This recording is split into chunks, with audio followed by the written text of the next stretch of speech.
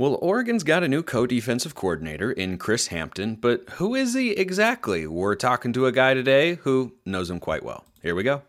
You are Locked On Ducks, your daily podcast on the Oregon Ducks, part of the Locked On Podcast Network, your team every day.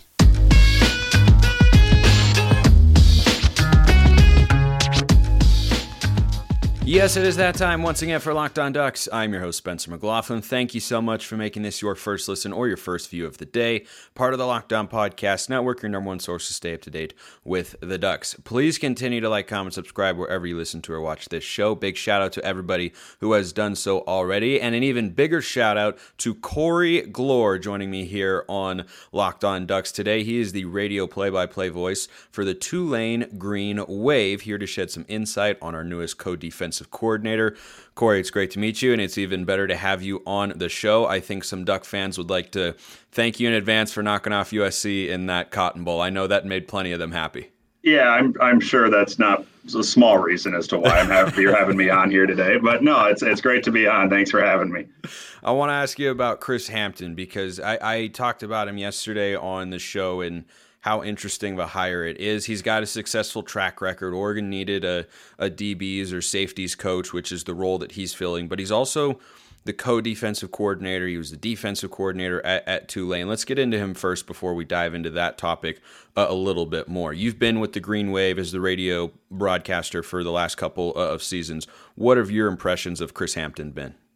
Oh, he's really taken this defense, or now took this defense, and really shifted its trajectory. And I think the focus was really impressive this year from this group. And listening to him, he brings an energy and an exuberance to how he coaches, and these guys really took to it here. He was here a few years prior to coming back here as a DC as a safeties coach, and then he went to Duke for a little bit. And then once the job opened up a few years ago, it was Willie Fritz's first call to bring him back, to make him the DC. And, you know, he went through some growing pains in the first half of 2021. This whole team did. But then he really shifted gears and really shifted philosophy in the second half of 2021. And that carried over in spades. So it was a top 20 defense in 2022 nationally. And so these guys really took to his message the way he presented it. And that is the first step. Then you can build your scheme in after that. But he earned the trust of these guys right away. And then that started the defense that we saw this year. Philosophically, what have you seen from him over the last couple of seasons? What sort of formations does he like to run schematically? Does he have any kind of calling cards or trademarks? What have you seen on that front? Well, this year, the reason why Tulane was such a good defensive team this year is this was an explicitly a zone defense. And, you know, that's not how Chris Hampton started when he first got here. I think he tried to play a little bit more man and try to figure out, I think, just what he had when he returned here. And in the first half of 2021, you can go back and just look at the numbers. There's a marked difference between the first half and the last half of the year, just with the personnel that this team had in 2021. The man defense didn't work. And so he knew that he had to shift gears, and that meant zone defense. And so it became more assignment sound. And that changed really the movement forward for this defense. And he really honed in on that this year. It was all guns blazing towards a zone defense. And so whereas in 2021, the first half of the year, Tulane would rush 5 and occasionally send 6 to the quarterback. Now you could count maybe on both of your hands how much they would rush more than 4 over the course of a game. It was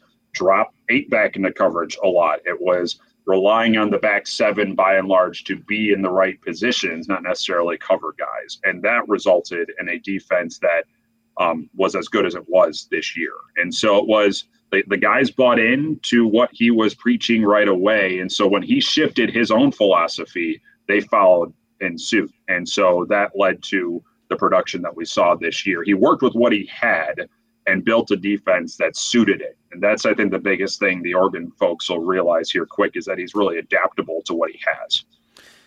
You mentioned the shift from man to zone from 2021 to 2022. Do you think that was almost strictly personnel based, that he looked at the players that Tulane had and were going to bring in and just kind of said, look, I don't think I can run this sort of style? Like, do you think he instinctually wants to be more of a man-to-man based defense, or do you think he is more comfortable as a zone kind of guy?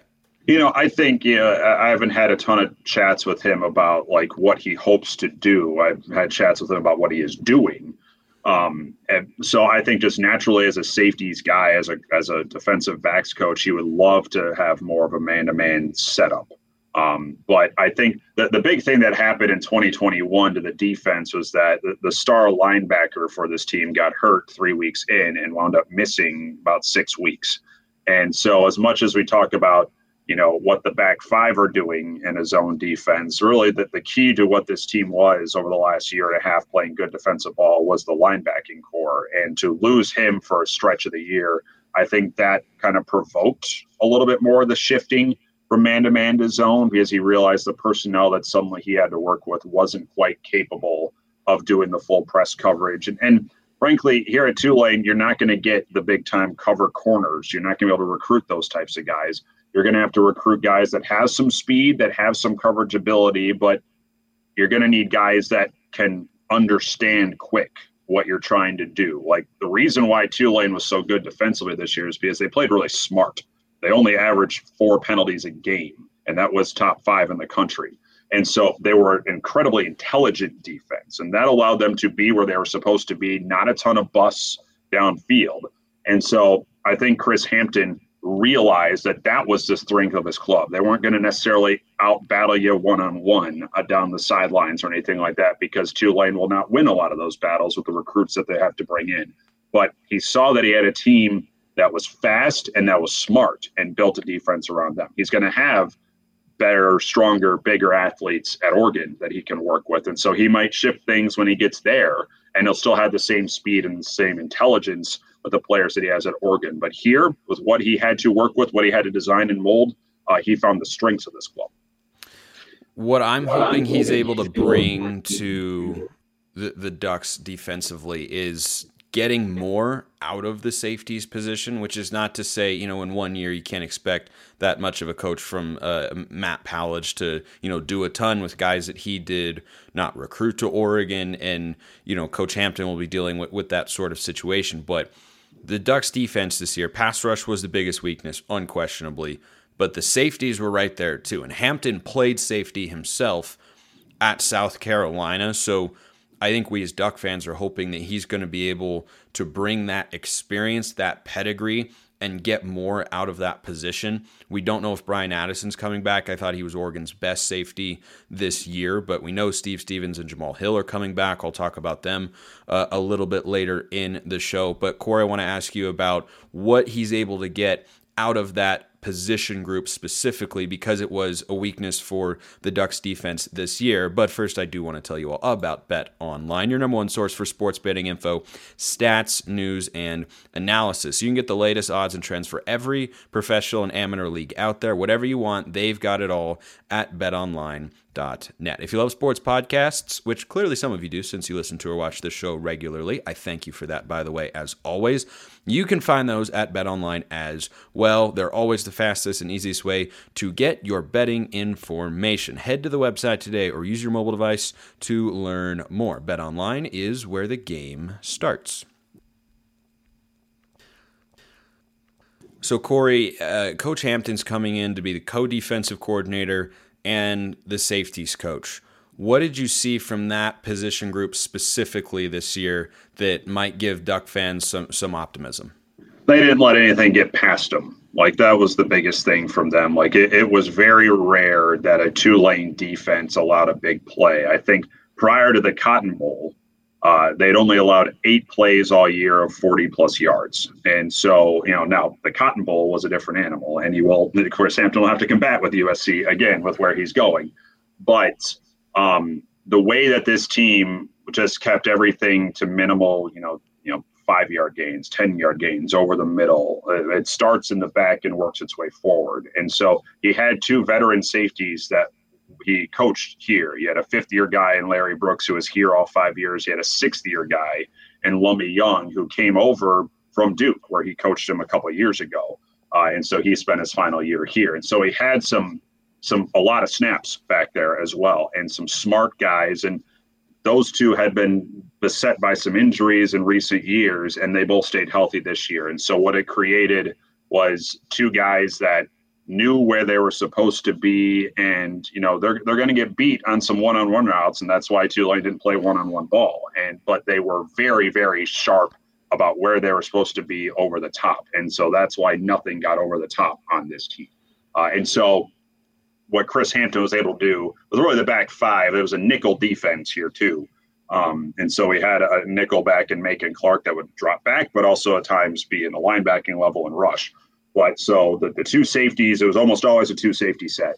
And those two were just extremely sharp and intelligent about where they needed to be, and nothing really got past them. The tackling numbers aren't that big for those two, because nothing really ever got to them because they were always in the right spot. Nothing was downfield on them. They were covering the deep man. And that resulted in a Tulane defense that just allowed teams to get a little bit over the middle, but nothing over the top on them.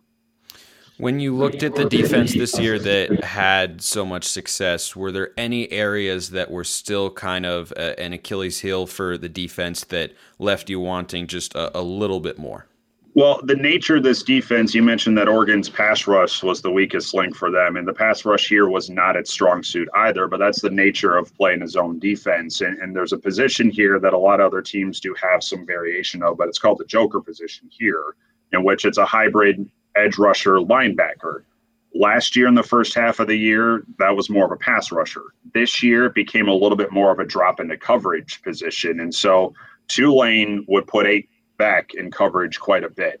And so that meant the pass rush was going to suffer. And at most, they're rushing 4. And so the pass rush wasn't there as much, but the soundness of the back 7 allowed Tulane to get to the quarterback quite a bit because the quarterback had nowhere to look. Tulane was really, really good against pure pocket passers this year, and there are a good number of them in the American that probably don't get the credit they deserve. Clayton Tune at Houston, Tanner Mordecai was at SMU, and now he's up at Wisconsin. Holton Ahlers at East Carolina. These are some really accurate throwers that Tulane just put in a straitjacket when they saw them this year.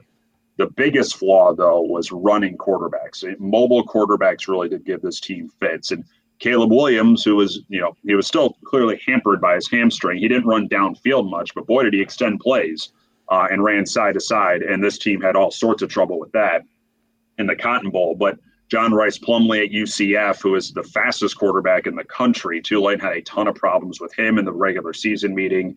The kid at South Florida, Jerry Bohannon, who transferred from Baylor and started at Baylor in their run to the Sugar Bowl, they had some problems with him too. And so the mobile quarterbacks did cause Tulane some fits this year. But pure pocket passers, and there are some terrific passers in the Pac-12, Tulane locked them down pretty much week in and week out. Well, Oregon would love to have that be the case for the 2023 season because, as you mentioned, there are a lot of good quarterbacks. Caleb Williams, Michael Penix, might have Dante Moore starting down at UCLA. DJU is now at Oregon State. The list goes on and on. Last thing I want to ask you about here, Corey. He goes from a defensive coordinator position where, and Willie Fritz is an offensive guy, correct? By and large, yeah.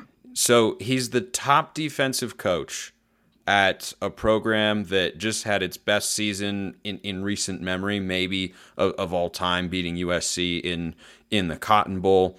It's in a Group of 5 conference in the American that is probably the best G5 at this point in time. The Mountain West is up there, but I think the American, with the teams that are currently in it, are a step above. And Tulane, with those teams departing, appears poised to maybe move into that upper echelon along with maybe an SMU. But he's now going to Oregon as the co-defensive coordinator. And I'm not reporting anything here. I'm speculating, but I talked about this on yesterday's show. I feel like he wouldn't take this job as a co-DC and safeties coach after being a defensive coordinator if he weren't given an assurance he would have at least a hand in the defensive play calls. What do you think? I think that has to be part of it. Again, I haven't talked to Coach Hampton about any of this since it happened.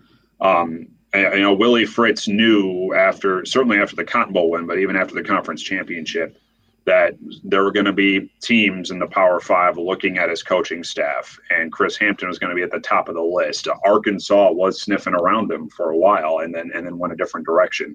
And so he knew that this was a possibility, especially with the year that Tulane had defensively. I think that gave some people some pause here. It certainly gave me a little bit of pause to see him leave for a co-job and a positions job. Is he left a position job at Duke to come here? This was his first time calling plays here at Tulane, and he did it for 2 years. So there has to be some assurance that he is actually going to be working hand in hand to build this defense and not just coach a position. Otherwise, I don't think he would have taken this job. And when push comes to shove, like make no bones about it, a DC here at Tulane is probably going to make less than a safeties coach at Oregon. And I don't think that's the sole reason why Chris Hampton left. The opportunity of coaching a defensive unit in the Pac-12 at that level is wildly appealing after the year that he had here. And so I don't think anyone is ever faulting him for making that sort of move. But, Tulane, they're even with the year that we had this past year, compared to other teams in the American, let alone the country, there's still work to do to get on some of that level, facilities-wise and payment-wise for the staff. And that is something that's really being honed in on now that all this success has been coming. And so I don't think that number was going to be able to match what Oregon was going to put out there. And so that I certainly lends to part of the decision. But I think the opportunity to lend a hand at a program that was not too long ago and near the top of the country and is still at the, operating at a high level and be part of a unit like that. I understand the appeal.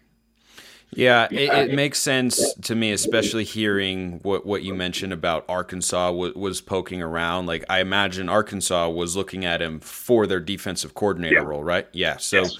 That would all certainly make sense, and it'll be something we definitely want to follow going forward. Corey Glore is the radio play-by-play voice for the Tulane Green Wave out of the American Conference. Corey, thank you so much for taking the time to come on here and talk to the great fans of Oregon. I know they appreciate it as well.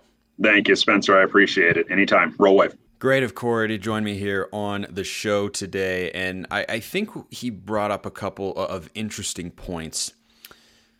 The conversion from man to zone being somewhat personnel-based, I'm curious if he is, as I am theorizing here, involved in the play calling.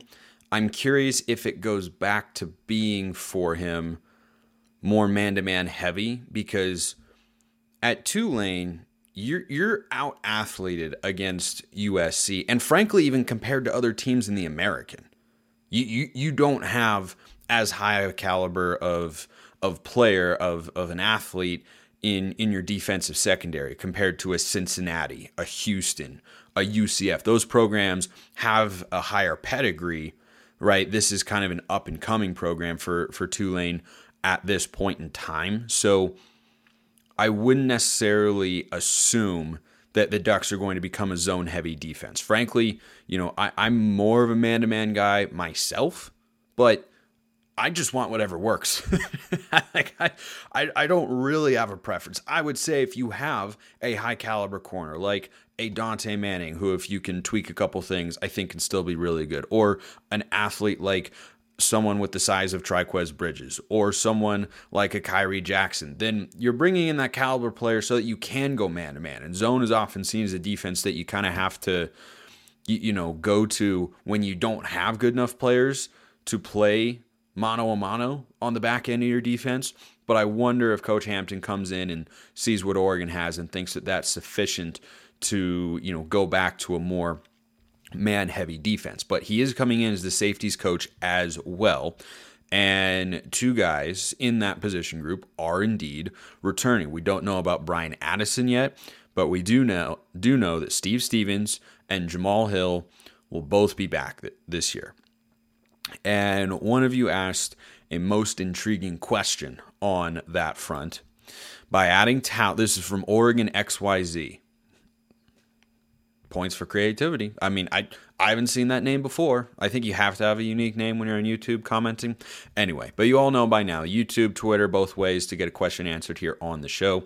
Oregon XYZ asks, by adding talent, you also have to talk about, quote, developing present talent. Spencer, do you think Addison, Stevens, and Hill can ascend and get better?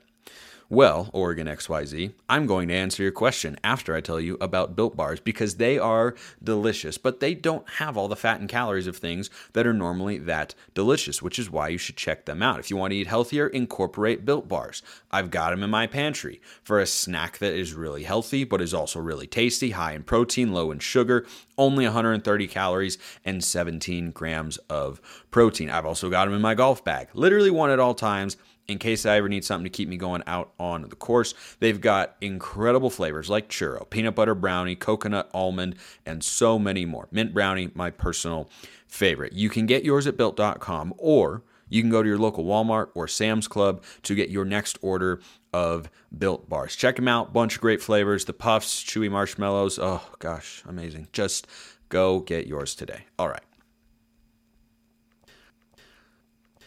So let's answer Oregon XYZ's question here. Do you think Addison, Stevens, and Hill can ascend and get better? Players can improve, yes. Do I think that Steve Stevens or Jamal Hill or Brian Addison can ascend to be all-conference caliber players? I don't. I think Addison is the most likely of that bunch. I think he made the most explosive plays. I think he looks like the best athlete of the group, and he had the best season, I think, overall of the three. Being a good player is not just about being an explosive athlete, but I think that those guys certainly can improve, and they've got a lot of football under their belt, so you kind of know what to expect. They're not bad players, certainly. They're solid.